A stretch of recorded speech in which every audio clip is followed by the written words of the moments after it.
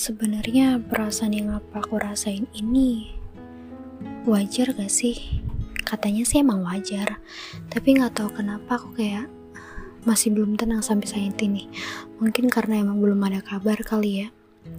Tapi ya itu yang aku rasain. Dan menurut aku belajar dari hal yang kayak gini, hal yang emang mungkin ya pandangan orang yang gak pernah atau gak yang menyempelekan perasaan apa yang aku rasain sekarang. Itu pasti mereka kayak lebay gitu. Santai lah, dia mah bakal aman-aman aja gitu. Gak bisa aman, soalnya aku pernah kejadian. Aku gak peduli, aku bodoh amat. Tapi ternyata di situ karena aku keteledoran aku, kecerobohan aku pas waktu aku coba untuk menghubungin. Ternyata pas waktu diangkat adiknya dan bilang kalau misalnya dia itu kecelakaan dan meninggal dan udah dikuburin. Gimana coba perasaan kamu di posisi itu? Makanya sampai sekarang aku kayak ngerasa kayak aku cuman takut banget. Makanya setelah waktu Tuhan benar-benar ngasih orang baru lagi, aku pin coba sekali lagi ya. Tapi kenyataannya gini, entah aku karena orang gak berguna banget untuk orang yang aku sayang, atau karena emang kenapa selalu dikasih orang baru dan ditampar sehebat-hebatnya sampai aku kayak ngerasa kenapa ya Allah harus kayak gini gitu. Kenapa emosional aku selalu main gitu.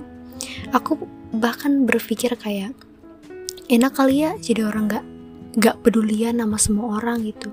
Enak kali ya gak punya rasa empati. Enak kali ya gak punya perasaan apapun yang kayak ngerasa bersalah.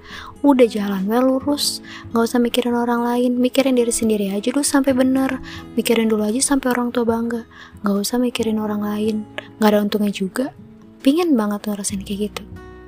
Dan untuk kali ini sekaligus untuk ngasih pesan ke kamu di podcast yang aku gak tahu judulnya apa sih, karena emang aku langsung ambil HP, langsung recording. Kalau misalnya perasaan apapun yang kamu rasain sekarang sama kayak aku, coba untuk nenangin hati diri kamu, tarik nafas, coba tetap berpikir positif. Setidaknya sesekali atau gak secara berkala kamu coba chat, hubungi, atau gak kalau misalnya kejadiannya sampai kayak gini lagi, posisi kayak hilang kabar gitu, kamu minta ke dia untuk punya nomor temennya, biar kalau ada apa-apa tuh langsung kayak nanya ke temennya, biar kayak aman dan kayak kamu ngerasa lega gitu. Wajar perasaan ini ada, wajar banget. Ini adalah sifat manusiawi banget dan perasaan yang emang manusiawi banget, bisa dirasakan oleh semua orang. Perasaan yang khawatir banget kehilangan seseorang lagi dan lagi. Bahkan aku tiap tahun selalu kehilangan. Tapi bukan itu pada intinya. Tapi intinya pesan yang aku tadi uraikan untuk kamu itu coba kamu lakukan. Walaupun aku juga masih belum tahu, dan bahkan aku kayak ngerasa aduh ya Allah, tenangin diri, relax, don't think about buruk sangka, jangan netting, please keep positive thinking. Okay, thank you very much udah dengerin suara ini lagi.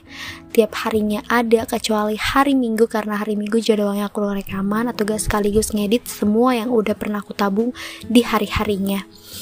Dan aku harap banget kamu gak pernah bosan mendengarkan suara ini sampai akhirnya bisa tetap bersuara dan nemenin hari-hari kamu. Terima kasih banyak. I love you so much.